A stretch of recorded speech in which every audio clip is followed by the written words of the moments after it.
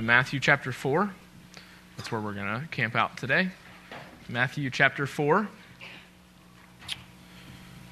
to be looking at the temptation of Christ today.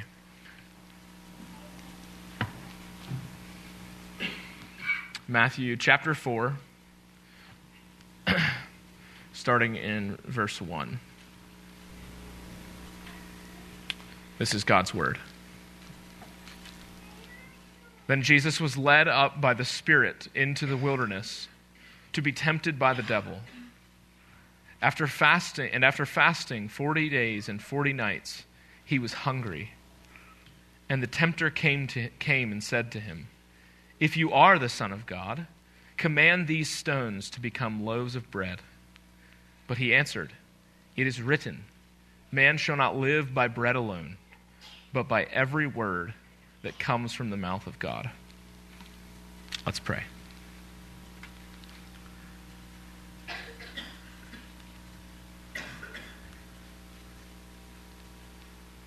Lord, would you impart in our own hearts this morning a reverent fear of your word, that we would fear and tremble at your word, knowing that we have in our hands the very word of God. As Hebrews says, Lord, the word that is sharp as a double-edged sword that cuts to joint and marrow. It cuts body and soul.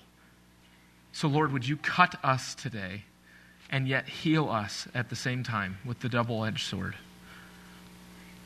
Help us, we pray. We ask in Jesus' name. Amen. Today's message is entitled, "The Temptation of Jesus, Our Conqueror," Part 1. Now I want us to consider there's 3 different tests we see the Lord Jesus go through in the wilderness, and I want us to consider each in turn.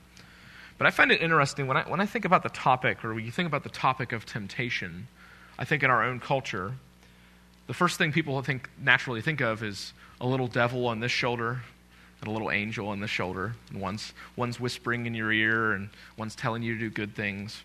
Or maybe when we hear temptation, we think of a dubious man on the street selling drugs or something. Maybe that's what we think of.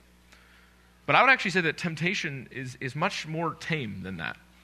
Temptation is actually it looks more, palatable. It looks more enticing, maybe. The question is, how are we Christians to think of temptation in our lives? And to do that, I want to lead us by giving a story I heard. It's probably made up. It's probably not true, but let's just pretend it is for a second, okay? Picture a wartime scene. Maybe since even we have the war in Ukraine, just picture that situation or that scenario. But picture in that wartime scene a family or a man who acted as though the war wasn't happening. He's just wandering around, doing his normal life, going to the store, getting groceries, doing what he's needing to, living as though the war is not happening. All the while, bombshells going off all around him. This part of his home's blown off, and he's like, "Man, what was that? Someone here? Like, what's going on?" And I'm fearful that sometimes as Christians, I think what I'm going to give us today is very simple. It's not complicated. But there's a piece of it that I think we can hear it and we can think, of course, yeah, I should expect temptation. But we really need to believe that. We need to not be like that man who's got a war going on all around him and yet living as though there isn't one. I want you to note, so jump into the passage today and we'll look at it here together. So notice what verse 1 says. He says, then Jesus was led up by the Spirit. And I want to stop right there. It's interesting, if you remember what we've talked about the last 3 weeks, Jesus' baptism, that the Father said of the Son, "This is my beloved Son with whom I'm well pleased." The Holy Spirit descended upon him. And so it's this pattern of God gifting him, and yet then what's he do immediately? He doesn't send him to do ministry immediately. Where does he send him? He sends him to the wilderness. He sends him to be tempted. That should give us pause. And I think there's a pattern here we need to pay mind to. The progression of the passage, as we saw, was Jesus' baptism, the gifting, and the gifting then leads to temptation, and then the temptation, after the temptation, we're going to see him lead into ministry. So when we think about even ministers of the gospel, we should never just think, well, this person's gifted, so therefore they should be a part of ministry. This has shipwrecked many churches. A man looks gifted, and they say, oh, let's put him into ministry without any testing. And we see this is just not the pattern, even of the Lord Jesus. But I want you to consider, and I thought this was really helpful, Dan Doriani, he says this. He says, every gift brings temptation. The gift of beauty tempts to vanity. The gift of strength tempts to domination. The gift of intellect tempts to manipulation. The gift of wealth tempts to indulgence. The gift of humor tempts to mockery. Every gift brings temptation. The gift equips the recipient to serve others, but tempts him to please himself. I want you to hear that one more time, that last line. The gift equips the recipient to serve others, but tempts him to please himself. God has just said of the Lord Jesus, you are my beloved Son. It'd be really easy in that moment for him to be like, well, I'm the beloved Son. And we're going to see the devil tempt him to turn, as he's hungry, turn this stone into bread. You're hungry. Why not? You're the Son. And I want you to see, if you're taking notes, this simple truth. All Christians must expect temptation, opposition, and war in this life. Yet Jesus' victory assures us that we can fight from a position of victory. And so I want you to consider again, notice to the context of what we're seeing happen. Jump down to verses 1 and 2. He says, this is what God's word says again, then Jesus, after he was baptized, was led up by the Spirit. And I think Luke's gospel makes it sound actually much more. It actually says that the Spirit drove him into the wilderness. He was led up by the Spirit into the wilderness to be tempted by the devil. And after fasting 40 days and 40 nights, he was hungry. Now there's an ancient practice in kingdoms that when a king's son, before the king's son can become the ruler of the kingdom, he would need to prove himself. And we see this even in other tribes and whatnot, that this would be like a season of temptation or a season of trying and testing. But the king's son needed to be tested to show or prove himself worthy. And this is exactly what we see happening here. And brothers and sisters, if this is true of our Lord, how much more so for us? If this is true just of the Lord of the universe, of Jesus himself, how much more should it be true of us? So if you're taking notes, I want you to see that as a Christian, you must expect to be tempted. You must expect to be tempted. Now notice again who it says drove Jesus into the wilderness. It doesn't say the devil was just a wily character who had his way and did what he wanted. It says, then Jesus was led up by the Spirit into the wilderness to be tempted by the devil. Who led Jesus? I didn't catch that. The Spirit led him up.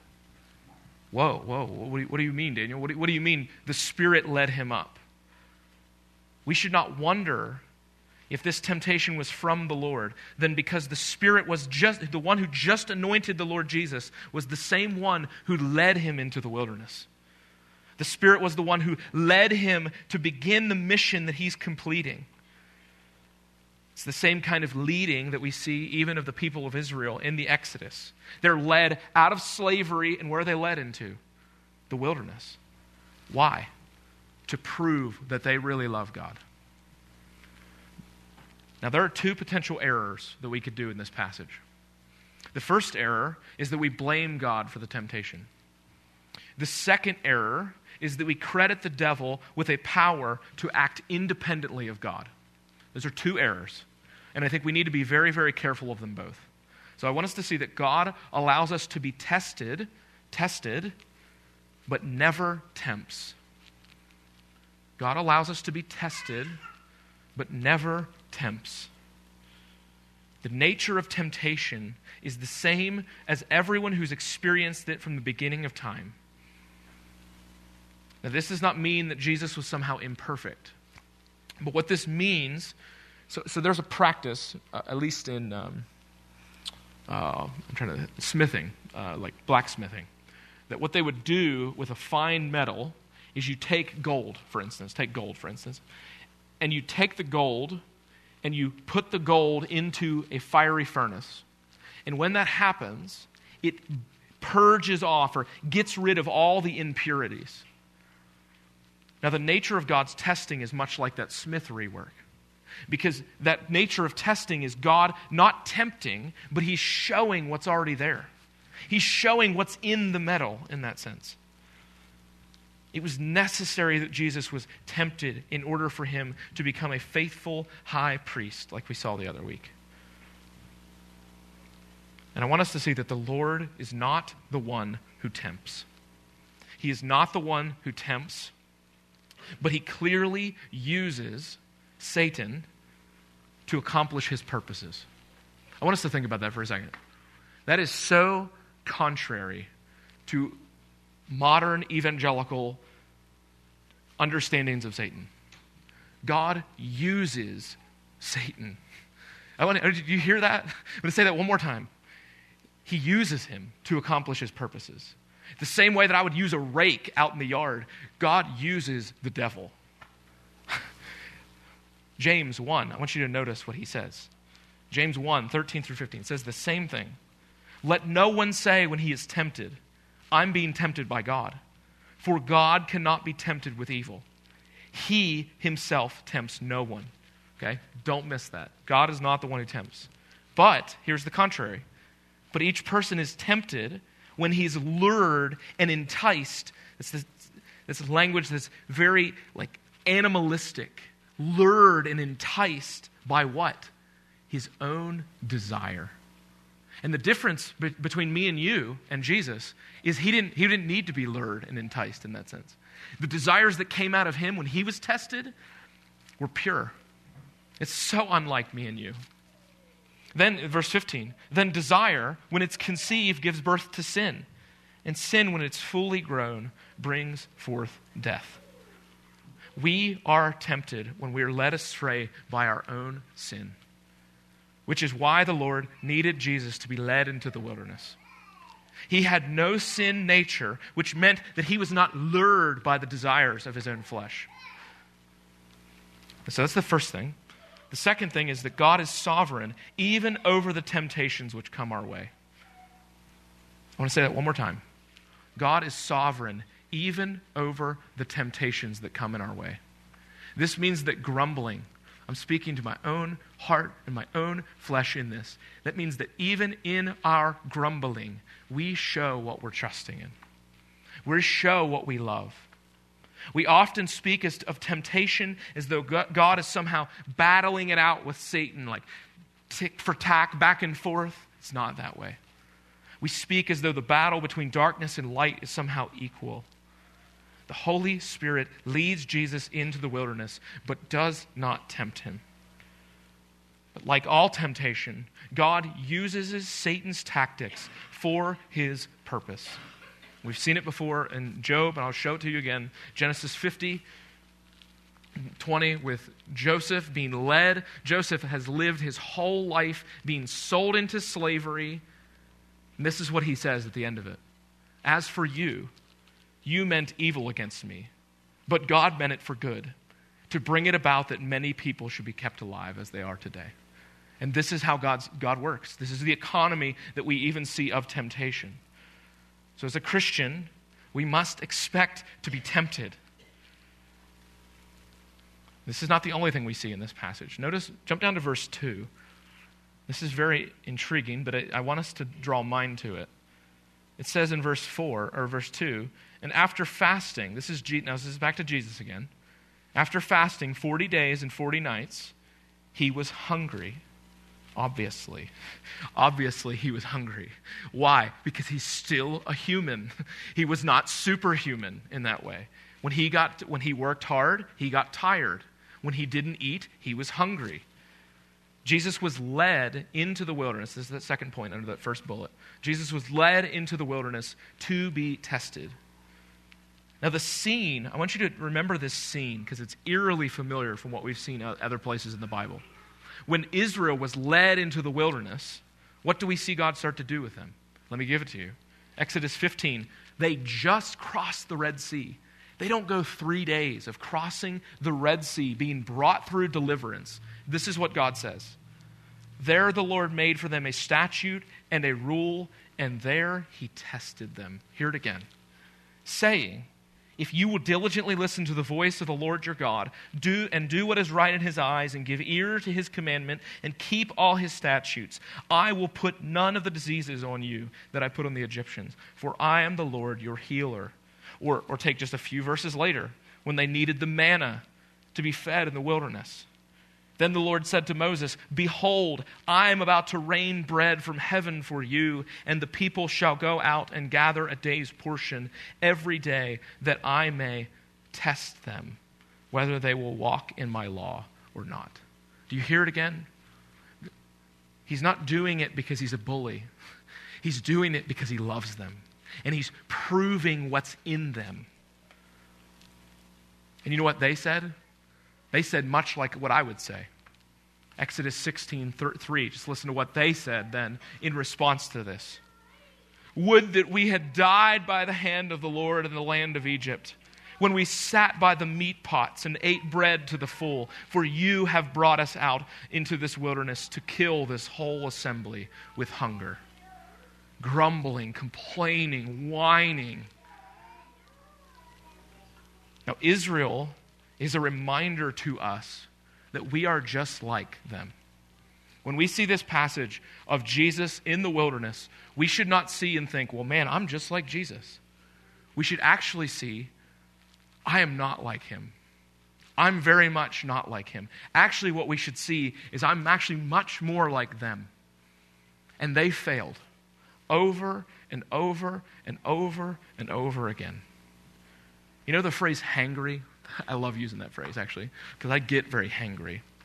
It's hunger and anger. So it's anger induced by hunger. And the pangs of hunger oftentimes remind us of our need for God, or our need that we're not self-sufficient. And we get angry because we don't have our bellies full. So as a Christian, you must expect to be tempted. Now, most of the temptation that you and I face on a daily basis don't have to deal with turning rocks into bread, okay? But the pangs of hunger remind us of the desires in each of us to be satisfied. So I want you to notice the challenge. Look down in verse 3. So Jesus was hungry. He's fasting for 40 days and 40 nights, just like Moses, just like Elijah did. Listen to what he says. The tempter came, verse 3, basically asking the same thing that he asked Eve in the garden, but in a different way. Listen. The tempter came and said to him, if you are the Son of God, command these stones to become loaves of bread. Simple enough. You're about to feed 5,000 people. Why not just turn one rock into a bread and eat, be satisfied? And I want us to see that as a Christian, if you're taking notes, you must expect to be opposed by the evil one. So not only should you expect to be tempted, you must expect to be opposed by the evil one. Now notice again what the tempter says to him. He says, if you are the Son of God. Now, I want you to pay mind to this. This is not the devil questioning Jesus' sonship. Okay, this is not him saying, well, I'm not really sure if you are the Son of God. This is actually him saying, you are the Son of God. Since you're the Son of God, do this. Satan is assuming it's true and then tries to convince him of a certain action based on the fact that it's true. You are the Son of God. Therefore, command these stones to become loaves of bread. You know what the difference between a Christian and Satan is? That's a very weird question, but I want you to consider it. The difference between a Christian and Satan is not that they know less or more. Satan knows right now more than all of us in this room combined about God. And he hates him. He hates him from the depth of his being. He hates him. So it's not a knowledge problem. We don't need to be like, well, we should really get Satan into a program that he can get more knowledge about God, and he figures out what God's like, then he'll love him. No, that's not the answer. He hates him. He knows all the truth, but he hates him. The Christian is able to acquire truth, but only then truly a Christian becomes lovely in that sense, or they begin to love from the heart. So I want you to see that Satan challenges Jesus to act in self-interest. Say that again. Satan challenges Jesus to act in self-interest. The heart of sin is placing self ahead of God. That was the basic sin of Israel in the wilderness, and that is all our basic sin. And Satan acknowledges Jesus as Lord, and he's trying to get him to misuse his authority. Now, for a temptation to actually be a temptation, it has to be enticing. Okay? So if I told you, hey, when we go outside today, how about you lick the concrete? You'd be like, I don't think I'm going to do that. I don't really have any desire to do that at all. Do you notice that? If I said, just pick something. Pick something ridiculous. That if you have no desire at all to do it, it would mean nothing. But if I said to you, you hadn't eaten all day, and I was frying up a real nice juicy steak, and I said, would you like a steak? The answer would be like, oh, yeah, of course. Why? Because I'm hungry. Because I desire, I need this, I'm hungry. You may wonder, well, okay, hold on. Why would it be so wrong that Jesus would turn this one rock into a bread in that way? Because he's about to feed 5,000 people. He's about to feed 4,000 people. Why? What would it matter? I want you to notice, though, who's the benefactor of the miracle. In this instance, he would be the only benefactor. He'd be the one who is being satisfied. And Satan is trying to get Jesus to be self-serving in his use of power.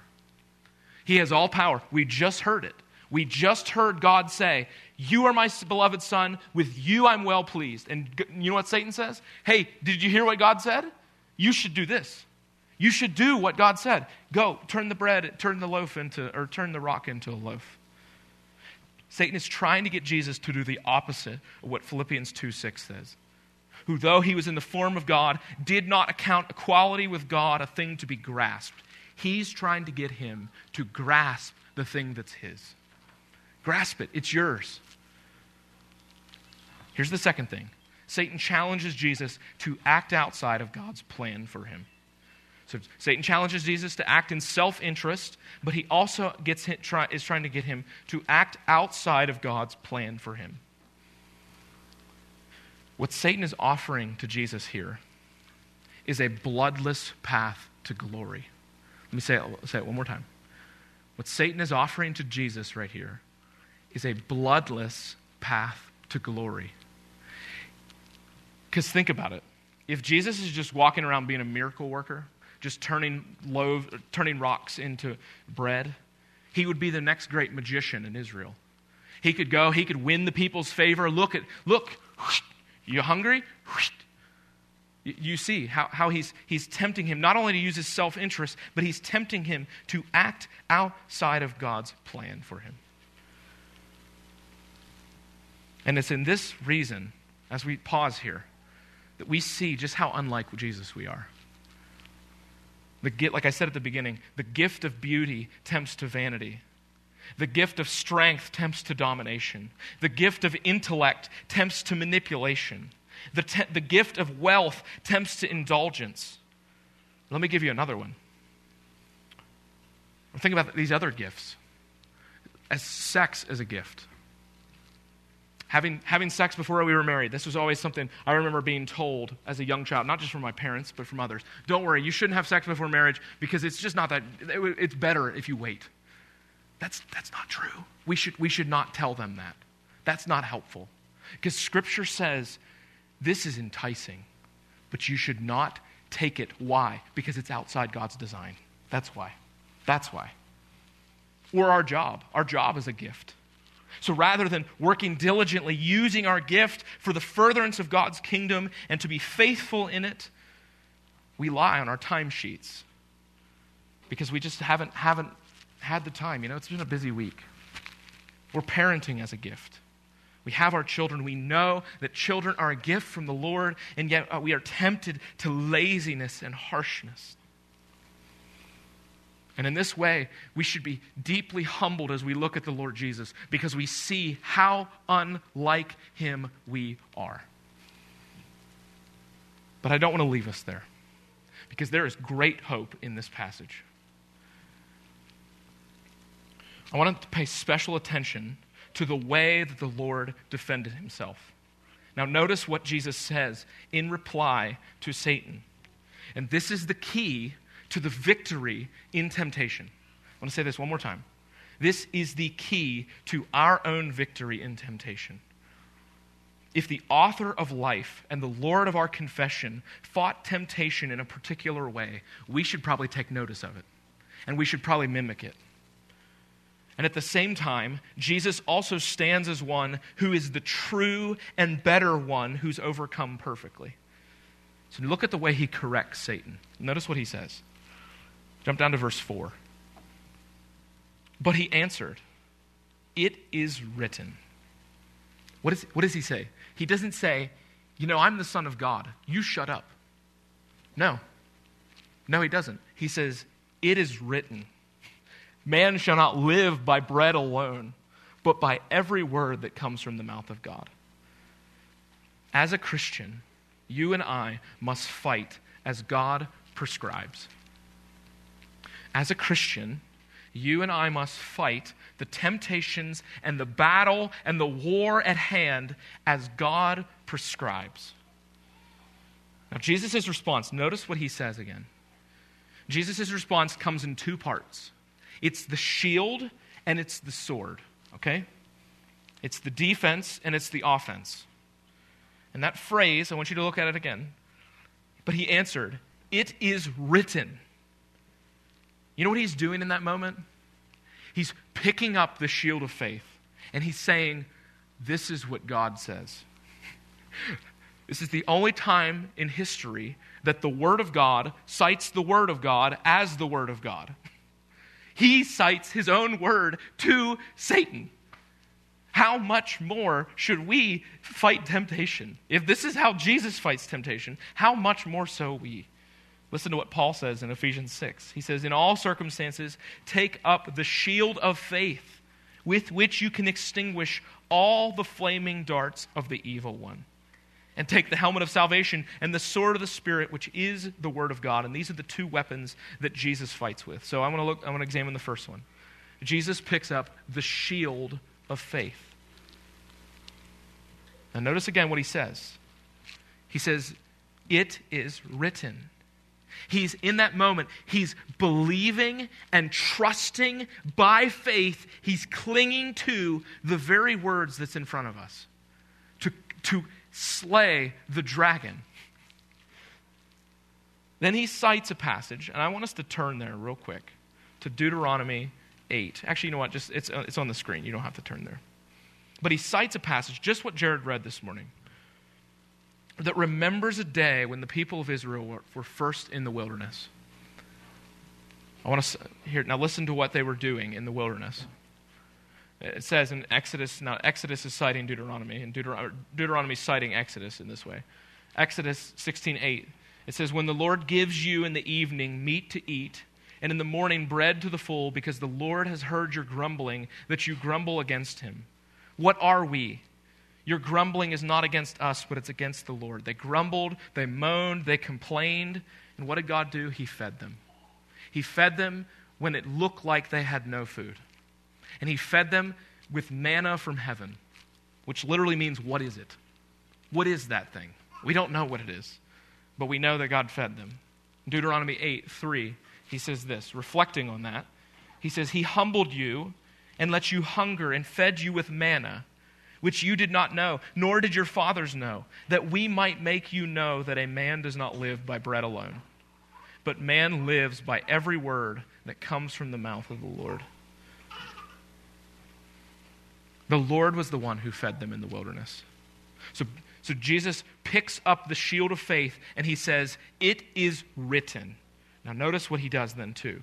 So it's not just the shield of faith, he also picks up the sword, which is the word of God. And he says, so he picks up the sword of the Spirit, which is the word of God. But then the statement, which is profound, notice what he says. Man shall not live by bread alone. Now, before we get hyper-spiritual here, and we say, look, I don't need to eat. I just need to read my Bible. Okay? He says, man shall not live by bread alone. Okay? Meaning bread only. Okay? So there's a need for food. You and I need to eat. Because God made us as body souls. Okay? We are embodied souls. We need food. But we don't only need food. Notice what he says. Man shall not live by bread alone or bread only, but by every word that comes from the mouth of God. You need God's word just like you need physical food. I want to say that one more time. You need God's word just like you do physical food. I don't know about you, but I don't skip too many meals. You know why? Because when my belly grumbles, that means I'm hungry. That means feed me. That means give me something to eat. Now let me ask you a question. If a Christian would go for a month without eating, what would we think? Or if just a person, individual, went for the month without eating, what would we say of that person? Something's wrong.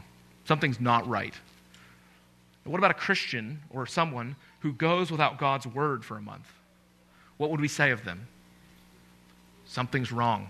Something's not right. Something is not okay. Picture with me a chef, even, if you will. And this is just as true of me as it is of any of you. So I want you to hear this. Picture with me a chef who makes eloquent meals for others. He dishes up the best kind of food for all people all around, but is himself starving. What an oxymoron. What an ironic foolishness thing. That a chef, he makes the best food, and he's never tempted for himself just to eat. Brothers and sisters, we need to be warned. There's much to be warned by in this passage.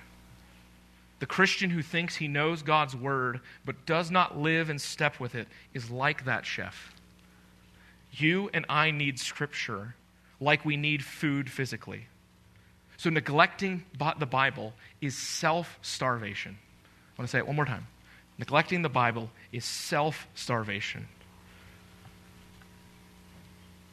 We as believers need to believe what Jesus says here about the Word of God, which is that food alone will not satisfy us. There's actually a greater satisfaction, which is God's Word. And every time you and I face temptation, that it has to be where we come back to. That has to be the foundation we stand on. We must fight as God prescribes. Now, thus far, it's been very, very heavy. I've said, do. Look out, expect, and we must fight this way. But we also must realize that we are not like Jesus. Actually, again, like I've said, we are the ones who have failed. So we must, this is the last point, as a Christian, you must rest assured in the victory of Christ. So we cannot just see this passage and think, well, man, I just need to read God's word and I'll do better. Life will get better for me. Maybe not. Or because we are still finite, sinful beings. But the victory of Christ should be highlighted against a black backdrop of Scripture. We see Adam's failure, Genesis 3:6. So when the woman saw that the tree was good for food, and it was a delight to the eyes, that the tree was to be desired to make one wise, she took of its fruit, and ate.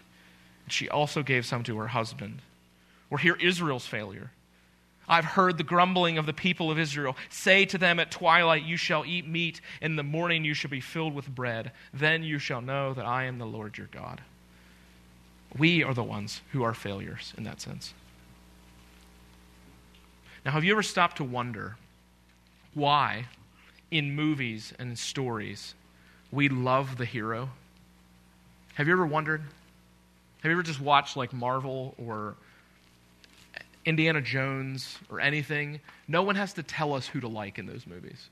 No one has to tell us, hey, you should like Iron Man. Hey, you should like Captain America. Hey, you should like Harry Potter. You should like Frodo. You know why? Because heroes are beautiful. There's a certain beauty that comes from a hero. And there's no one that told us, hey, that's beautiful. You should like that. And movies that reek are the ones that try to flip it. And they try to make the enemy the one. Those are the movies that every single time they're like, oh, that was gross. Why? Because heroes are beautiful. And their beauty is only a reflection. Every hero we've ever liked in any story is only a reflection, a very, very dim reflection of this hero. Of this hero who says, man shall not live by bread alone, but by every word that comes from the mouth of God. Heroes are beautiful because they reflect the beauty of Christ, even if they don't know him. They reflect the beauty of the one who's so holy, who's so committed to God's plan, who so perfectly obeys that he liberates his people. Or again, as Grant Osborne says, he says, the goal of obedience to the Father is accomplished, not by triumphal self-assertion, not by the power, not by excessive power and authority, but paradoxically by the humility, service, and suffering. Therein lies true greatness. So when you hear Christ say, man shall not live by bread alone, and you see, and we're going to see at the very end of this, the devil leaving him, we need to see our victory, friends, is secure. Our victory isn't wavering. It's not out there in the wind, depending on our own temptations, overcoming our own temptations. No. Hear him saying, as you hear him saying, man shall not live by bread alone, hear him saying, I am coming to rescue my people, and nothing will depart me from it. No temptation. I could turn that rock into bread. I won't. You know why? Because I have a mission, and I'm going to complete it. And he's going to go to the cross. This is where he's heading, long ways away from it in Matthew. But this is where he's heading. He's heading to the cross. No amount of temporary satisfaction will do. I will do what my Father has planned for me. So the question is then, how are we to live against temptation in light of Christ here? Very simply, it's this. As Hebrews 12:2 says, looking to Jesus, the founder and perfecter of our faith, who for the joy that was set before him endured the cross, despising the shame, and is seated at the right hand of the throne of God. Or as Dane Ortland says, sinners are beautified as they behold the beauty of God in Jesus Christ. Let me say that one more time. Me and you are made beautiful when we see the beauty of our hero. When we look at the beauty of our hero here in this text and we see him overcoming the victory, we are beautified.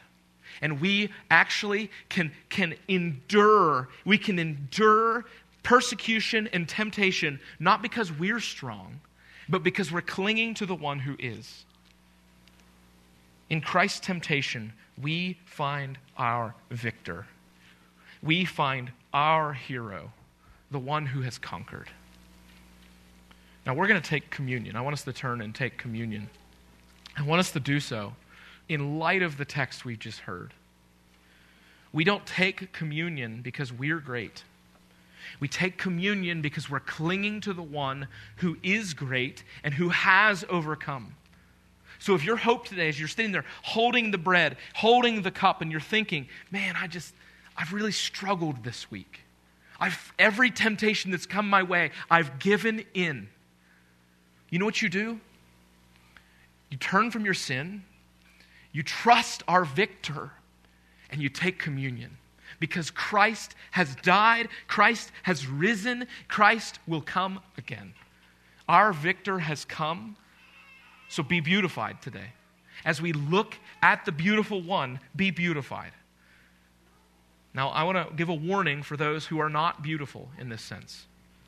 The person who's beautiful is not the one who's self-sufficient. The self-sufficient one is the ugly one. I want to say that one more time. It's completely opposite of what our world looks like. The one who has their life together is the one who's ugly. Let me say that again. The one who has their life together is ugly. They are the ones who are not clinging to Christ. But as we take communion, we're saying we're beautiful, not because we're beautiful, but because Christ is beautiful. So listen to the warning that he gives. He says, whoever therefore eats the bread or drinks the cup of the Lord in an unworthy manner, that would be to be self-sufficient. That would be to cling to my own righteousness. That would be to say, I don't need you, Jesus. Like I know, I'm sorry I failed this week, but I should have done better. This is not what this is for. Let go of those things and drink in a worthy manner, which is what he says. So drinks of the cup of the Lord in an unworthy manner will be guilty concerning the body and the blood of the Lord. Let a person examine himself then, and so eat of the bread and drink of the cup. For anyone who eats and drinks without discerning the body eats and drinks judgment on himself. And so this is not for unbelievers. If you're not clinging to the Lord Jesus today, don't take this. This is not for you. But it's also not for the one who's trusting in his own self. This is for the one who says, I cannot overcome, therefore I need someone else to overcome for me. So cling, take of the cup, if that is you today. So if the deacons could come forward.